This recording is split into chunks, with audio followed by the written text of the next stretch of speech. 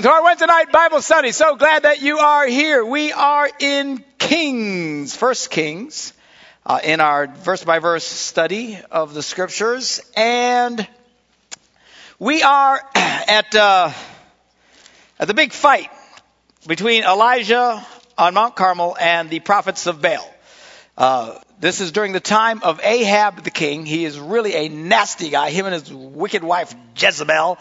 And God raises up this prophet Elijah to get in this guy's face and to call the people to repentance. And there's been this drought for a long time. And finally, Elijah comes and he says, okay, let's all meet up on Mount Carmel. So they get up on Mount Carmel. And Elijah basically lays down the gauntlet. Says, look, you guys, talking to the people, he says, come on, you guys make up a decision. Are you going to serve God or are you not going to serve? How long are you going to be dancing between the two? And they all just sat there like they couldn't make a decision. So he said, I'll tell you what, you take the prophets of Baal and have them build an altar, and I'm going to build an altar, and we'll put a sacrifice on the altar, and then we will pray and ask for our God to come by fire and consume the altar, and whoever answers by fire, then he's the true God. Well, the prophets of Baal, there's 450 of these guys, plus a bunch of other prophets with them. These guys are basically our version of what we call Satan worship today. I mean, this is very dark religion, very weird idolatry thing. And when he made that, laid down the gauntlet and said, here's the challenge, they all said, no problem. Why? Because these guys were used to experiencing dramatic power. You know, a lot of times people say, well, they just think that these guys were just good at magic and stuff like that. And that may have been true in terms of being able to confuse and deceive people and stuff. But make no mistake, these guys knew what it was to tap into the dark arts and to satanic power. You remember when Moses threw down his staff and it turned into a snake? You know, did the false prophets freak out? Well, they do. Same thing. Same thing, of course, then his ate the other ones, which is pretty cool, you know, and a few other things that he did, they also did. Well, God's power just kept coming bigger and bigger, and these guys couldn't keep up anymore. Like, wow, what is going on here? But make no mistake, there is a power out there. You don't want to get into this power.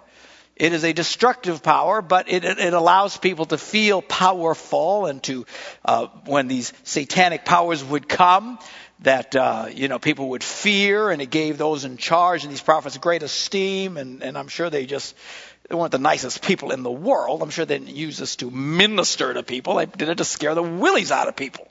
So anyway, he says, come on, let's do it. And they said, no problem. So they start coming around the altar, and they're boogieing around the altar. Come on, Baal, sack it to me, Baal. Come on, Baal. And all day long, and remember, Elijah starts making fun of them. You know, like, la, la, la, la, la, la, you know, yell louder, maybe he's going potty. Come on. All right? So he's egging him on. And finally, after all day, these guys, and they're cutting themselves, and they're ritual, they're bleeding all over the place. These guys were serious. They were messing around. But nothing happened. Why? Well, it's one thing for Satan to show up in a vacuum. When the presence of God is around, he runs. Hallelujah. People are, I'm telling you, the beautiful thing about getting in the presence of God makes the devil very uncomfortable. So anyway, then it's Elijah's turn. So the first thing he does is tells these guys to build a big trench around his altar. So they do it. And then he says, pour a whole bunch of buckets of water on there. Well, again, come on. You're wanting fire to show up. Water is probably not a good plan. But he says do it. And then we read in verse 34, chapter 18. He tells them, do it again. And they did it again. And he says, do it a third time. And they did it a third time. The water ran down the altar and even filled the trench. Well, at the time of the sacrifice, the prophet Elijah stepped forward and prayed, O Lord, God of Abraham, Isaac, and Israel, let it be known today that you are God in Israel, and that I am your servant, and I've done all these things at your command. Answer me, O Lord, answer me, so these people will know that you, O Lord, are God, and that you are turning their hearts back again. Now, I can't help but think that these other prophets, they were able to do some things. It wouldn't surprise me if all of a sudden they were expecting some kind of a spontaneous combustion, within the wood or something like that, and kind of just start flaming up, and then the big fire comes and stuff like that. So I'm sure these guys were probably waiting, okay, now what's going to happen? It's going to be hard because he's got everything soaked in with water. How are you going to get this spontaneous combustion? I don't think they were expecting like a yo mama butt kicking fire to show up. Okay? But that's exactly what happens. It says, then the fire of the Lord fell, boom, and burned up the sacrifice. It burned up the wood. It burned up the rocks. That's one hot tamale. You know what I'm saying? When the rocks are burning, that's hot. Okay? And then the dirt is it, and then licks up all the water in the trench. I mean, this thing just comes down and consumes the whole thing with this just massive pillar of fire. Whoa! And just eliminates everything. And then there's just, smoke. It would get my attention. I don't know about y'all, but that was like, hoochie mama. Wow. And then all of a sudden, the people saw this, and they fell prostrate and cried, hoochie mama. The Lord, He is God. The Lord, He is God. Oh, yeah, now they're praising God. Now, suddenly, they got religion. You know what I'm saying? God shows up, something happens. Oh, yeah. Oh, God. Oh, God. Oh, God. Oh, God. A lot of people like this. When they get in trouble, it's amazing how much religion they get. Are you hearing me? Somebody, oh God, please God, please God, please God. They're real quick to turn to God when there's trouble or something real dramatic happens, and all of a sudden well, these guys see this, and now they're worshiping God. Well, it's kind of a neat moment. The people finally, they choose God, they choose the Lord, things are good, right? Woohoo! So then Elijah commanded them, seize the prophets of Baal, don't let anyone get away. So they grab all these guys. And Elijah had them brought down to the Kishon Valley and slaughtered there. Ugh. Just killed the whole lot of them. And then Elijah says to Ahab, now this is fascinating. Who is the really wicked guy here? Ahab. And his wife Jezebel. And he grabs all these prophets. He's got total control. Everybody's paying attention. I mean, at this point, Elijah should run for president at this point, man. Everybody's like, wow, look what he just did. He slaughters all these guys, and then he comes to Ahab. You're coming to Ahab? How come you didn't kill Ahab? I think if it's me, we're going to have an Ahab bonfire. You know what I'm saying? Start with the troublemaker. But you have to understand, it's interesting because we see this over and over again. There is a degree, often an intense degree. We saw this in David. Remember how much he respected Saul. He wouldn't even dream of attacking his spiritual leader. The one that God had anointed. Talk about a concept of spiritual authority. I mean, we don't have anything like that today. Pastors are just idiots. You flip them like boogers. You don't care. If they make you mad, who cares? Totally disrespect. Actually, one of the things I've been trying to teach so much as I travel around the country, this whole idea about family, about women submitting to husbands. You know what I'm saying? And everybody just struggles. What about a woman who should submit? But it says she should submit. And I'm saying, come on, the Bible doesn't say a woman has to tolerate any kind of nonsense a man throws at him. Oh, but it says she should submit. It says she should submit. Then I've used every analogy I can think of. Finally, I found one the other day, about a week ago, that works for me. Because everybody seems to understand it. I said, you're pastor. You're pastor. The Bible says you should submit to your pastor, does it not? It says obey those who have rule over you. Submit to those that are in authority. But if you got a pastor who's acting up, you just put up with his nonsense? Everybody gets that. Nah, throw him out. I mean, it's kind of sad that part they get. Nowhere in the Bible does it assume that a church has to if I'm out there committing adultery, stealing money, all kinds of stuff, you don't have to keep putting up with my nonsense. Somebody say amen. Amen. Finally, they get it. Oh, I get it now. Because the Bible says specifically you should submit to these men. Well, not when you go over the line. It's the same in a home. A woman is not obligated, scripture, to submit to a man who treats her like garbage. Somebody say amen. It's not what the Bible says, for crying out loud. And sadly, pastors, it's easy to diss those guys. Seriously, it's the one analogy. Diss the pastor. Oh, yeah, I'm into that. Throw him out. No problem there. But these guys, even with some of the most wicked leaders imaginable, would not treat them disrespectfully. Wow. If we could just get a piece of that today, what a difference that might make. Anyway, Elijah says to Ahab, again, I'd have toasted Ahab, but Elijah left him alone. And he tells Ahab, listen, you better go get something to eat, drink, run by Mickey D's there or something, because there is the sound of a heavy rain. In other words, he's warning him, you better get down from this mountain because rain's coming. Now, there has been no rain for what, 3.5 years? And he says, you better get down because I hear a heavy rain. Anybody else hear that rain, you think? No. Look around. There's nothing. There's not a cloud in the sky. It's hot. It's parched. 3 years plus it's been like this. And now you hear, maybe you're delusional. Maybe you're hallucinating. You hear. What do you mean hear? But he was speaking prophetically. See, oftentimes the Bible says God calls things that are as though, God calls those things that are not as though they are. Does that make sense? He says that which is not, he says it is. So this guy says, I hear the sound of rain. Well, there wasn't any rain. Well, he's about to hear rain. It's just the way God's way of looking at things is different than ours. That's why Jesus said, when you pray, believe you've already received it, then you'll get it. Huh? I'll believe it when I receive it, when I get it. Right? But you got to believe it before, you believe it like, I know I've got it. Have you got it? Yeah, I got it. Have you really got it? Well, no, but I've got it. I mean, this is hard for people to relate to. Faith can be a little confusing. Somebody say amen. Faith can be really confusing. It'll mess with you. And you got to grow in faith. It's not, if you can't figure that out right today, don't panic. You got to grow in your faith. But it's an interesting thing. God calls those things that are not as though they are. He says, hey, man, you better run because I hear a lot of rain. Well, so Ahab went off to eat and drink.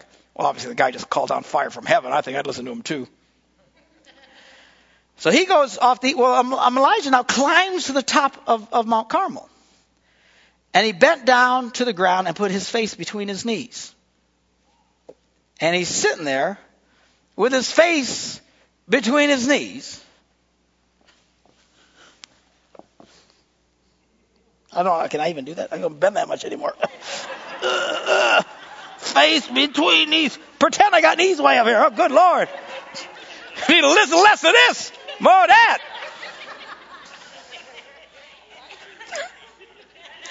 Face between his knees. And there he is just with his face down. And he says to the servant, go look toward the sea. And the servant goes and he looks. Because he just said he hears the sound of rushing rain, right?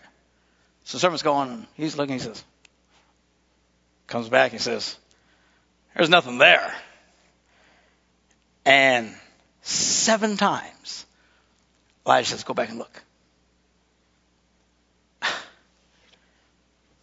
Nothing there. Comes back to him. Go look again. Back and forth. 3, 4, 5, 6. Hello? What part of there ain't nothing there do you not get? Elijah didn't even, he was just focused. He's just focused. Go back and look again.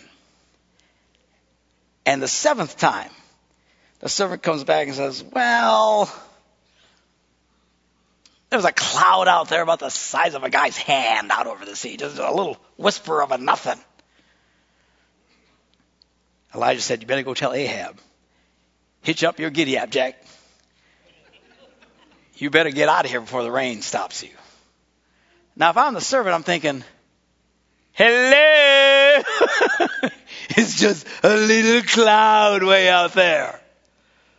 But Ahab knew the minute he saw the cloud, here it comes. Here it comes. So meanwhile, the sky grew black with clouds, so it just kept getting darker and darker and darker, and then the wind rose and a heavy rain came on, and Ahab rode up to Jezreel. So he is on his chariot and he is just riding full steam ahead. Wow! He's probably digging at the rain. It hasn't rained in 3.5 years. You got to dig the rain, right? But he wanted to get out of that area so he wouldn't get stuck in the mud. He's taking off. And I love this next verse. The power of the Lord comes on Elijah, and he tucks in his cloak into his belt, and he runs, and he beats Ahab all the way to Jezreel. Now you got to check this out. Okay, you're Ahab, right? You are taking off. You have got a chariot. You've got the best set of wheels in the land. Okay, the whole thing's tricked out, big engine, Ed, I'm talking the whole thing. You know what I'm saying? The wheels, the chrome, everything. It's all happening. High octane, the whole thing. And he's going as fast as he can. Yeehaw! Just going, wow. And he's just burning. And remember, he gave him a head start. He said, better get going. So he's taking a whoa. And he's up there digging around. See a hand. Finally, then Ahab's cruising along and he looks in his rearview mirror.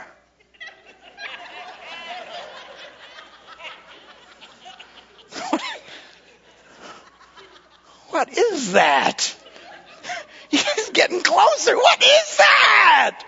It's Elijah running like crazy. Wow!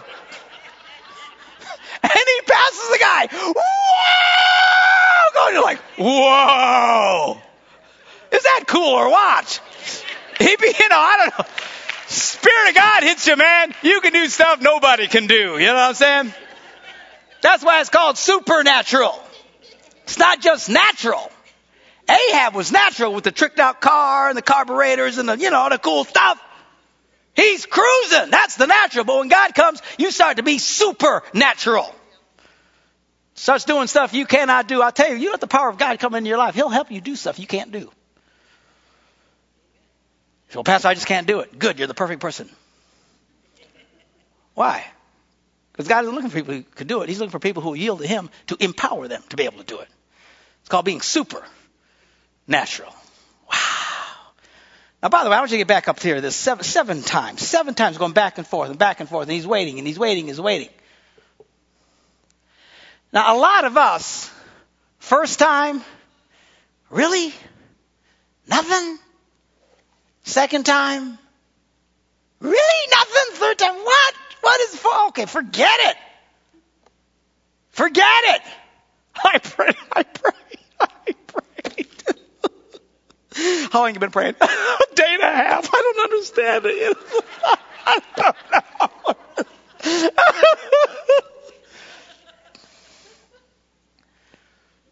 Just sat there with his face between his knees saying, go look again.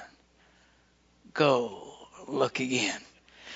Faith is an interesting thing. I've said this to you before. I'll say it to you many times. There is a fine line between faith and stupid. There is. At what point is this guy just being an idiot, waiting around, sending this guy back and forth? You need to allow God the opportunity to show up in your life. The thing is if for some reason God doesn't show up the way you thought he would show up, you might look a little stupid. There's people who so fear looking stupid, they never give God a chance in their lives. They always take things into their own hands, into their own ability. Now, you want to be smart. You don't want to be stupid. You don't want things that put you, at risk and stuff. But there is a risk element to faith. And, depending on what you're going through, this can play out in a gazillion different ways. To put it into contemporary terms for our church and what we've gone through, recent times, with the last, month and a half having to make budget cuts and stuff like that. One of the attacks that I've gotten, and by the way, you should see my office is full of cards and letters, and my inbox is full of cards of people like you who have done nothing but say, I am with you. We're trusting God. We're believing God. This is going to be fabulous. So when I tell you I've gotten some, seriously, it's a very, very small percent. You can count on one hand the things that I've gotten. It's not been that many, but some of them just nasty as rattlesnakes. And one of the knocks I got said, why did you wait till now? If you knew we were going to be running a budget, why did you wait till now before you start dealing with the problem? It's called faith. It's called waiting and seeing what God will do. My staff came to me in September and said, wow, the way things are headed, we're going to have to make some cuts or we're going to be in trouble. What do we do? See, a lot of people right then and there would have said, you need to rally the forces. You need to cut everything. You need to pull back. You need to hold on. And even some of my staff were like, man, we need that. I said, just hold on. How about we pray? Somebody say amen. How about we trust God? Let's see what God will do. It's called faith. It's called giving God the opportunity to show up. See, it's easy for me to preach this stuff, but if I don't live this, then what good is it? I live it in my personal life. I live it as the leader of this organization.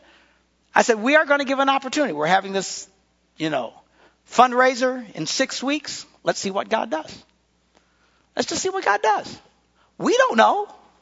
How about instead of just freaking and panicking, now so, yeah, but even still, we will not die. We will be fine. No one was saying risk the organization. No one was saying we're all going to die. Let's do something stupid and foolish. Let's wait and see what God does. Well, God shows up. We had a glorious meeting. It was fabulous. It was wonderful. And we had a great offering. It wasn't the miracle we'd all hoped for. Well, I didn't just go get depressed and hang myself out in the backyard.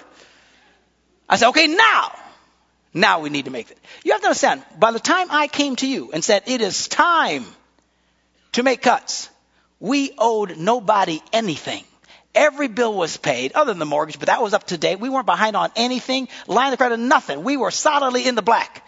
It was but the static I got, why did you wait so long? Because I thought, I don't know, we're people. How about we wait on God for a minute? Are you hearing me?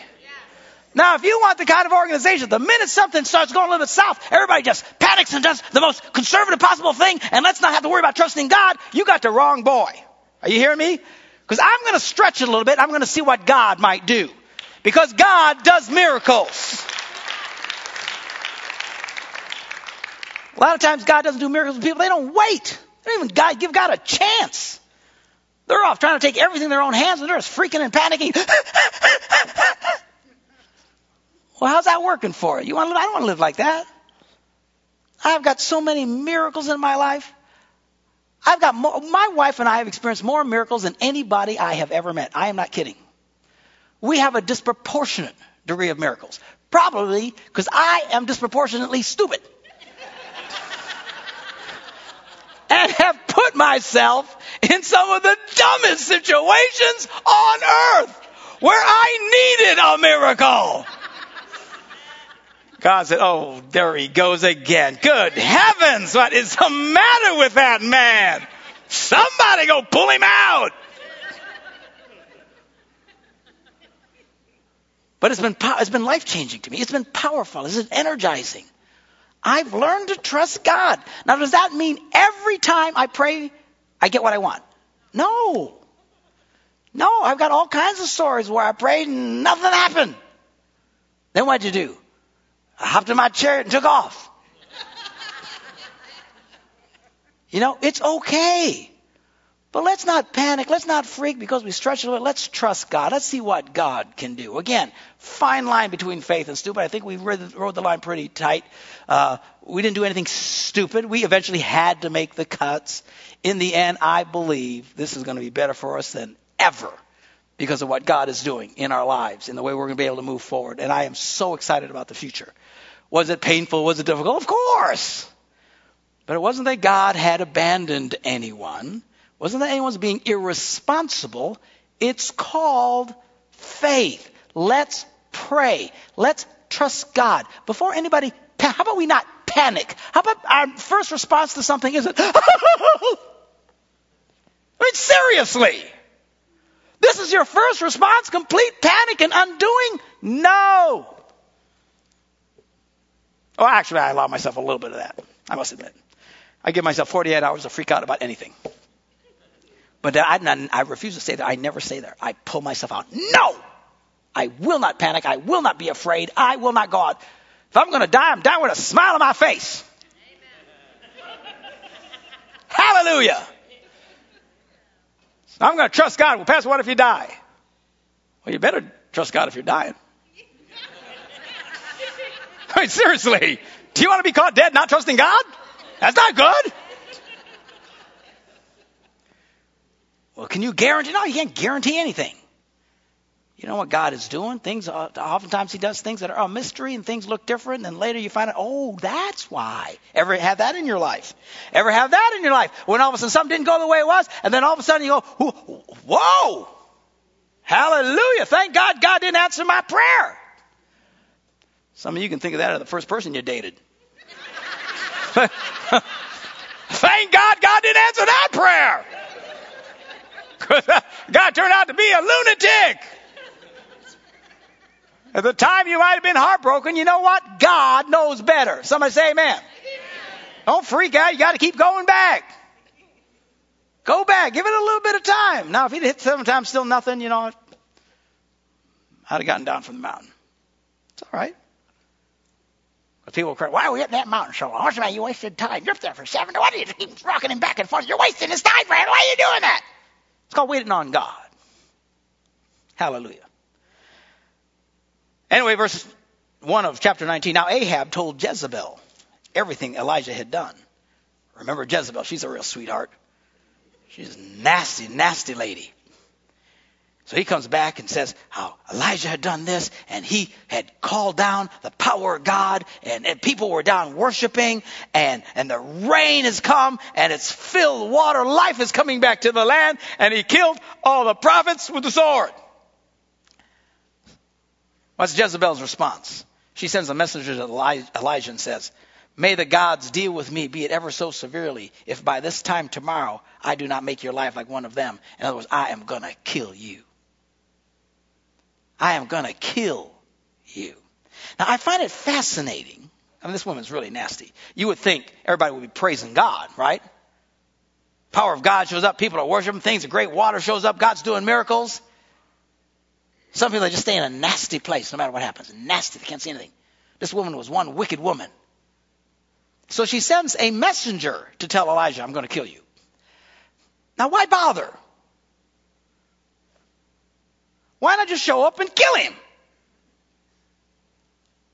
Right? I mean, if I'm going to kill you, which I won't do, but if I'm going to kill you, I probably am not going to let you know in advance so you can get away. I'm just going to show up and, hi, kill you. Again, I'm not going to do that. Why doesn't she just show up? I'll tell you why, because the devil loves to mess with your head. He loves to mess with your head. And if he can mess with your head and get you to lose faith, see, she probably knew you can't show up with this prophet. This prophet, man, this guy, and whatever he says, just boom, stuff happens. I'm not going to go mess with this guy. But if I can fill him with fear, discouragement, rob him of his confidence, now I got him, you see. A lot of you guys spend tons of time worrying about things that will never happen to you. Some of you spend unbelievable hours and hours worrying about things that never, ever took place. Satan is filling your head with fear and paranoia and stuff. Why? So it can sap you of your spiritual strength and can show up and make your life a living hell. He's got to mess with your head first, pull you out of a place of faith. Did it work with Elijah? Yeah, it did. Verse 3, check this out. Elijah was afraid, ran for his life. When he came to Beersheba in Judah, he left his servant there while he himself went a day's journey into the desert. He came to a broom tree. He sat down under it and prayed that he might die. I have had enough, Lord. He said, take my life. I'm no better than my ancestors. And he lay down under the tree and fell asleep. Here is a man so full of the power of God, seeing and experiencing miracles that you and I had paid big money to see. Just did stuff like, wow, outran a chariot all the way back to town. But Jezebel got into his head, see. And what happens? He's depressed. He goes back. He's running away. Sits under a tree and prays, God, I just want to die. How do you go from the glory of Mount Carmel to wishing you were dead?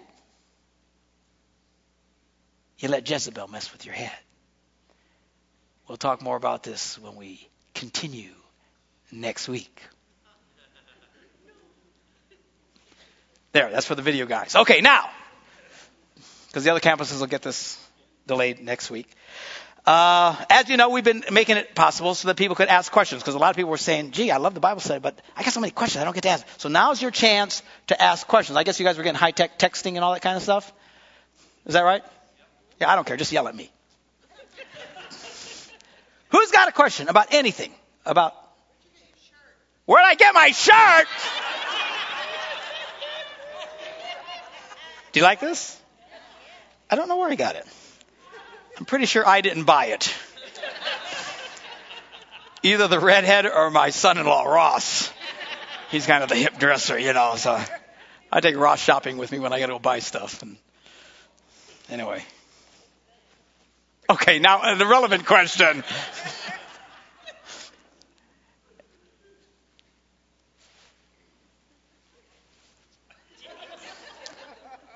Yes, sir.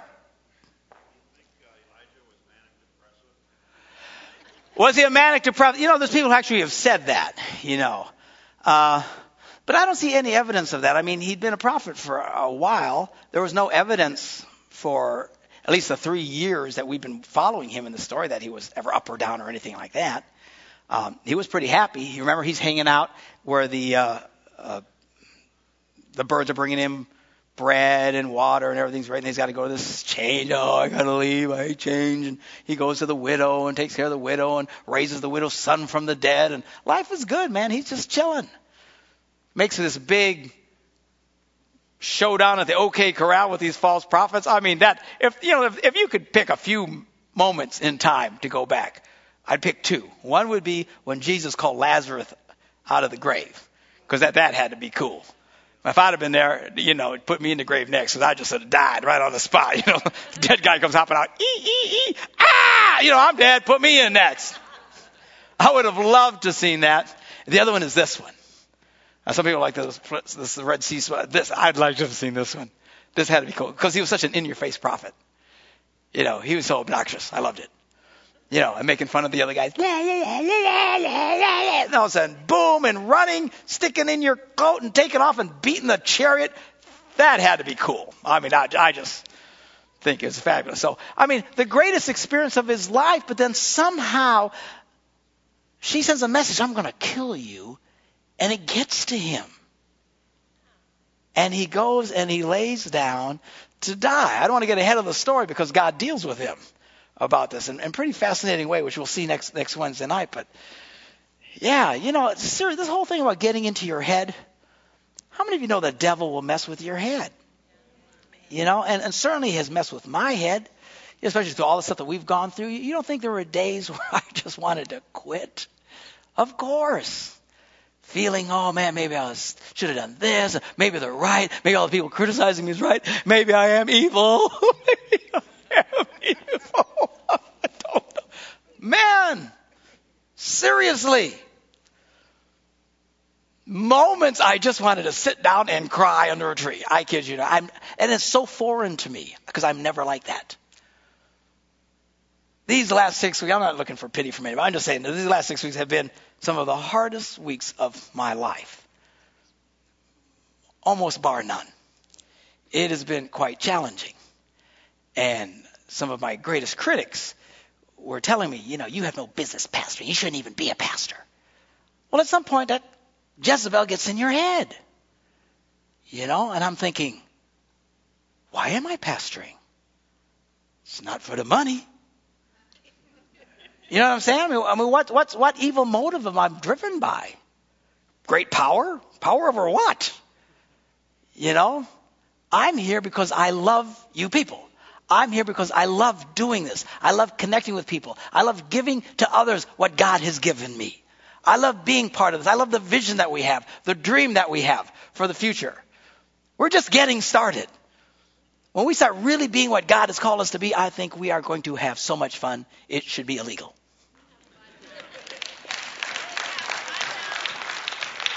But you've got to stop and you've got to say no to those thoughts. No. No. No. And if you just stand firm, you become victorious. I mean, one of the reasons that the devil attacks some people is because we're such easy targets. People get bummed out about everything. You talk to people like this, they're constantly under attack. I'm always under attack. The devil's always got me. I'm always under the devil's attack. I always say, well, how come I'm not always under attack? Because the devil knows it's kind of a waste of his time. Seriously, I'm too dumb to get it after a while. He just says, idiot, I have tried everything, and he keeps smiling. I've had it. He leaves me alone. He goes after people who can be easily influenced, easily overwhelmed, and then he chases them around. So, man, I refuse that. The message on this brain is go away. All right? Satan, go away.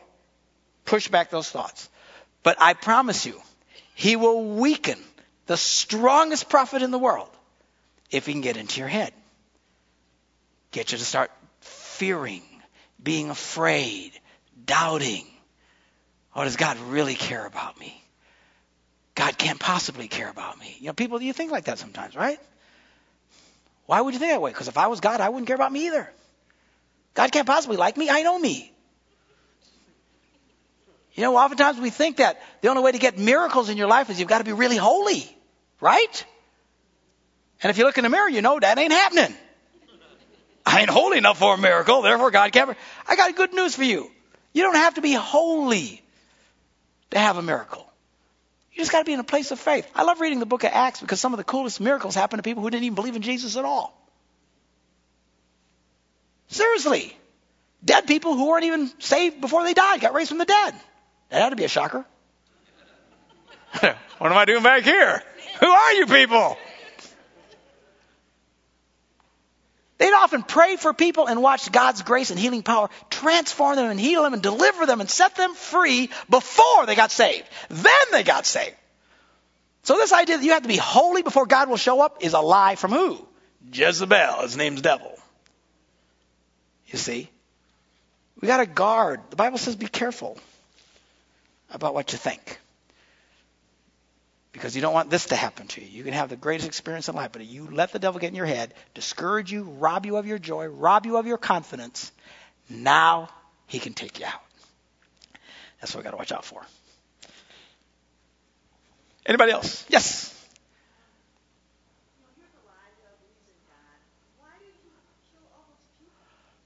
Why did he kill all those people? In the Old Testament, there was a whole lot of killing going on. And God actually told them to kill these people. Now, it's hard for us in our post-modern world, after 2,000 years since Jesus came, and love and righteousness and grace and all the stuff that we know today. Before that, the only thing that seemed to get through to people's heads at all, or got people's attention, was, sadly, a very strong, violent hand. And God would send, for example, the Israelites to go in and they'd have a war and they'd kill all kinds of people. Why? When you look at it, they were unbelievably wicked people. I mean, we're talking people, it was God telling them this. God wouldn't send somebody to kill somebody who's a pretty decent guy. These guys were really, really, and I think we have a hard time relating to how nasty they are. Has anybody, I don't know how many of you guys watch movies and stuff like that, but this movie that Mel, what's his name? Gibson. He produced, he wasn't in it, but it was South American Apocalypto. You see this thing? Okay. Now, anybody see this movie? Anybody else see this?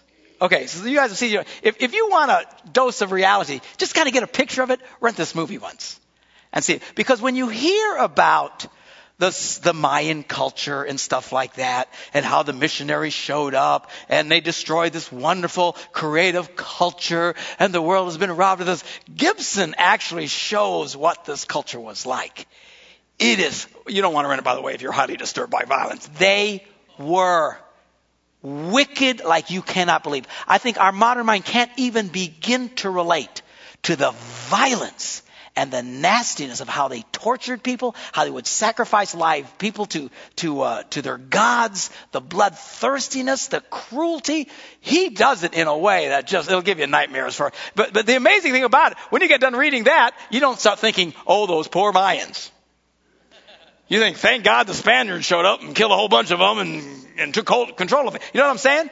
When you start really getting the picture of how evil these people were, then I think there's less of a mental problem with it. And again, this is before grace. This is before Jesus teaching about forgiveness and stuff.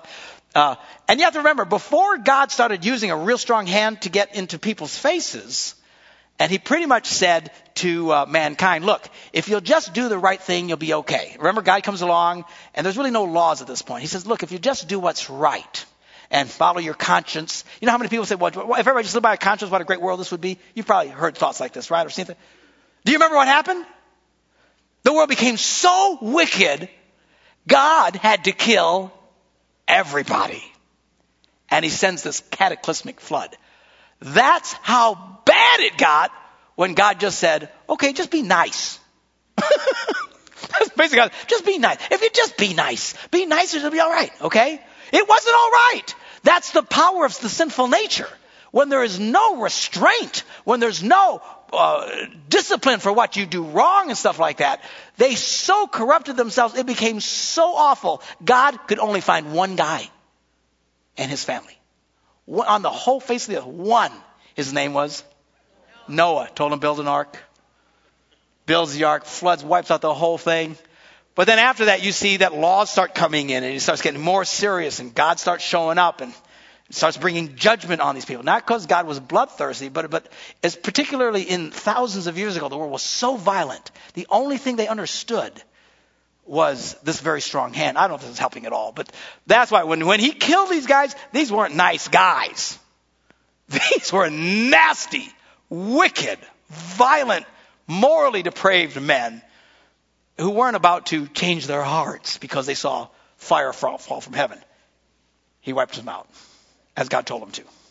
Yes, sir. How important is it sharing with brothers and sisters in Christ the things that you're going through when you are attacked like that? How important is it to share your burdens when you are under attack with brothers and sisters in Christ? I think it's extremely important.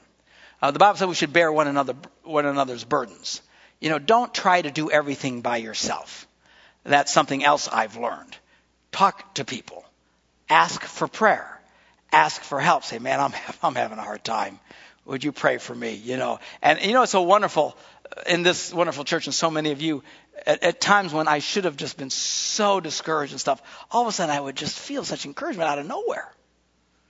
And the next day someone came to me and says, you know what, I was really praying for you yesterday. I know. It was cool, Now, unless God's impressing other people to pray for you, don't just wait for that. Impress other people yourself. Say, hello, I need some help. I need some encouragement. And because sometimes people will come and they'll say, once you share what you're going through, because I've had people do this to me. They'll say to me, man, I am just going through this horrible situation. And I go, really? I went through that once. Let me show you what God taught me in this. And you just start speaking words of life. The Bible says we should encourage one another. But if we have this mentality that everyone's an island, and we should all just live on the island, and everybody should just handle their own problems. Anybody ever think like that? Then you're doomed. Couples do this all the time. We're famous in this nation, Western culture. Once you're married, it's your business. Between you and your wife, it's just your business. No, nobody else should know your business because it's your business. It's our business. We're just going to stay on this island, just the two of us will try and work it out. Yeah, you do that, you turn into cannibals. You start eating each other. Get off the island, for heaven's sakes. Talk to other people. Get other couples involved in your life. Work things out. It's so healthy. Why? Because couples, we do the crazy. We fight about the stupidest things on earth. Well, maybe not you. Maybe it's just me and Deb. We argue over the dumbest things on earth. And it was just the two of us, it tends to spiral out of control. Why? Because we're on the island and we're out trying to outlast. Trying to vote the other guy off. He won't eat, so we start turning into cannibals. We start eating each other. Dumbest. So you know what the dumb argument we just had the other day? How many cups are in the communion tray?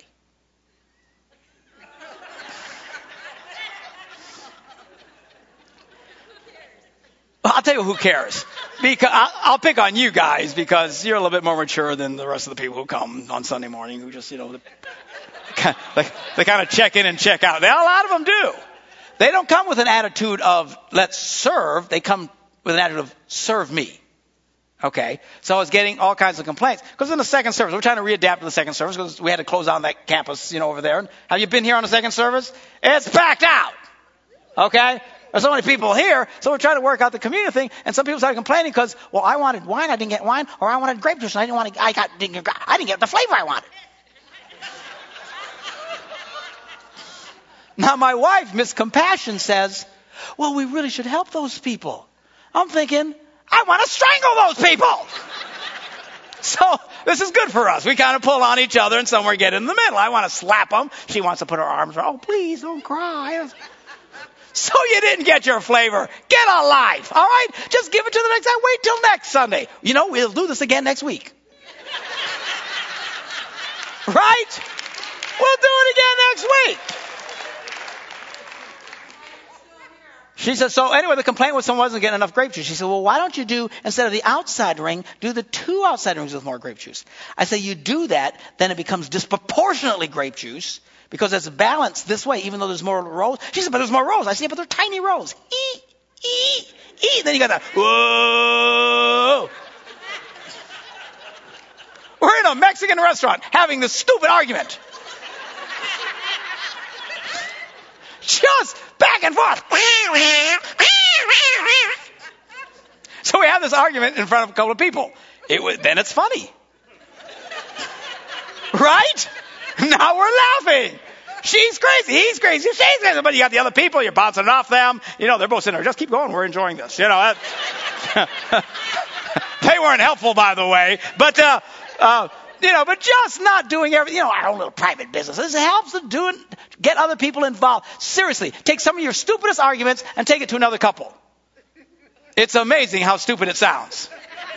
At home, the temperature, this is serious, this is life and death stuff. It's got to be 68. No, I want it 69. It's got to be 68. It's got to be 69. Stupid argument. At home, it's like, this is life and death.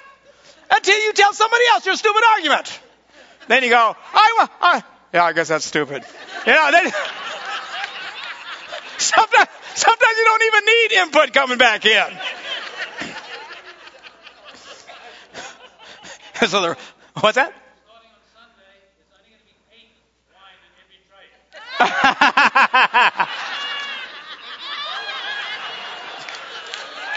Hey, check it out. So the redhead, I'm going to count them. Okay, you count them. So she counts them. Of course, she doesn't say anything. I don't hear anything from her about to count until the 2 people we were with ask her, hey, did you ever count the thing? She goes, yeah, he was right.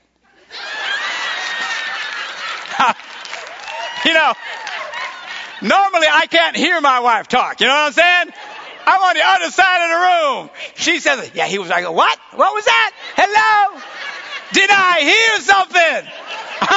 I believe I heard my wife talking. She says, yes, I counted. The outside ring is exactly the half of all the other ones put together. Thank you very much. But it helps. Seriously, life helps when you get other people involved. Not just your marriage, but even your personal struggles. God didn't intend you just to carry all this by yourself. It's not like God says, I'm going to put this on and you're going to go through this trial and test and don't anybody help this guy. If anything, he wants us to learn not to just depend on our own strength and help. And let's face it, it's a little humiliating to need, or not humiliating, but it's a humbling. God doesn't humiliate, he humbles, so that'll do. It's a little humbling to ask for help. So you know what? I'm not nearly as smart as I thought. Or I'm not as strong as I hoped. Or I don't have as many answers as I thought I'd have. Will you pray with me? Will you help me? And that's a positive thing. Yes, ma'am. That's right. We're all family. We're all the crazy uncle that's locked in the basement. No, but we are all family. And actually, that's what we're trying to foster. We're trying to get more of a sense of that. We say it. I don't think we really believe it yet here. But that's okay. It's got to start here. So we're started here. We got to get this to where it becomes real to us, where we literally look at each other as, we're family. There's family. Hey, I got a problem. Can you help me? Can we encourage one another? Can we strengthen one another? Can we help each other? We're going to get there because we're going to really focus on that. We got a few more minutes. Anybody else?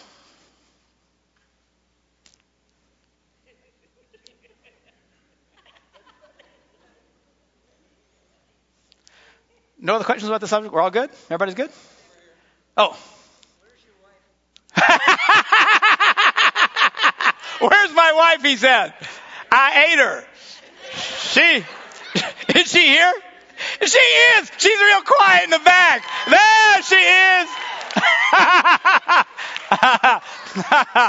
Listen, someone the other day said, because I shared the story again, say, you're just gloating. I says, dude, when you're right as few as I am, you gloat on the few times you're right. You know what I'm saying? Right now the scoreboard coach is like 40,000 to 6. That's my deal. So anyway, but she still loves me. Yeah, she does. Where's my wife? Anybody else? It came from Target. You bought the shirt? I can't see you. You're way in the dark. Back with the backsliders in the back. There. Okay. Yes. Target, really?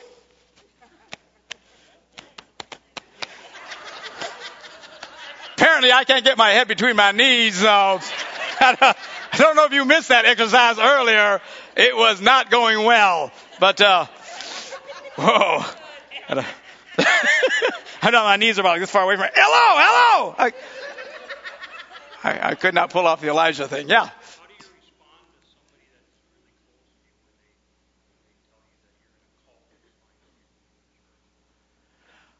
How do you respond to someone who's close to you who says you're in a cult because you come to a church like this? Say, yes, I am. I'm brainwashed. I can't help it. I don't know. I think you just, as nicely as you can, say, no, I'm not. I have free will.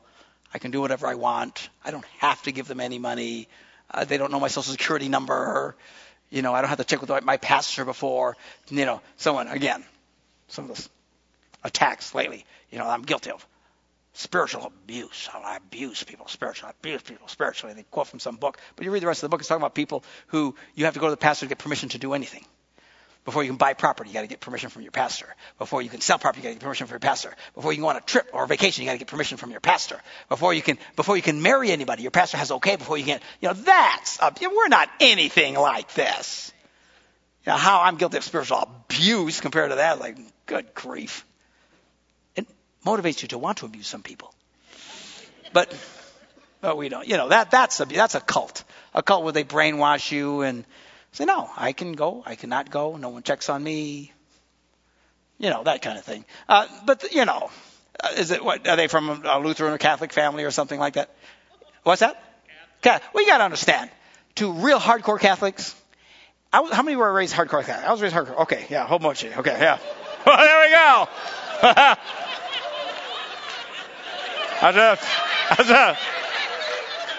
I should have blessed you all before we began. I'm so sorry.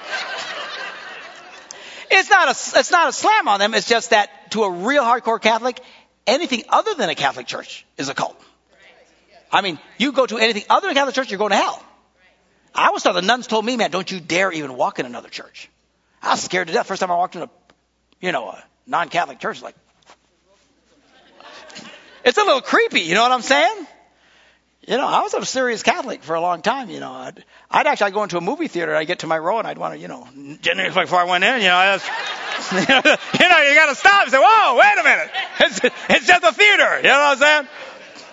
So, if that's what it is, then it just is what it is. I would just smile and say, no, it's not. It's not Catholic. We get it. But we don't think everybody has to be Catholic, that kind of thing. So, anybody else? My dad, he's doing better. He really is. He's you guys asking the weirdest questions. It's got nothing to do with the Bible study. But it's okay. We're family. We all get to go know each other. My dad's doing real well. He's got dementia. And for a while it was getting real nasty. But he seems to be doing really great lately. So I appreciate the prayers and stuff. He still doesn't know who I am. Most of us, but he kind of recognizes me now. I go, oh, you're my friend. So that's cool. It's kind of a weird thing if you've ever had parents who've gone through that kind of stuff. It's heartbreaking and hilarious at the same time. It really is. Maybe it's God's way of, making you through it or something, because they are a scream.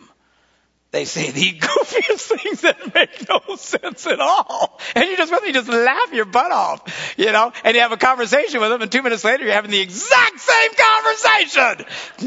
This is great. You ever get there? You're busy all day. Yeah. So, and then sad at the same time, so it is funny. But thank you for asking. Bill, you gonna ask a question?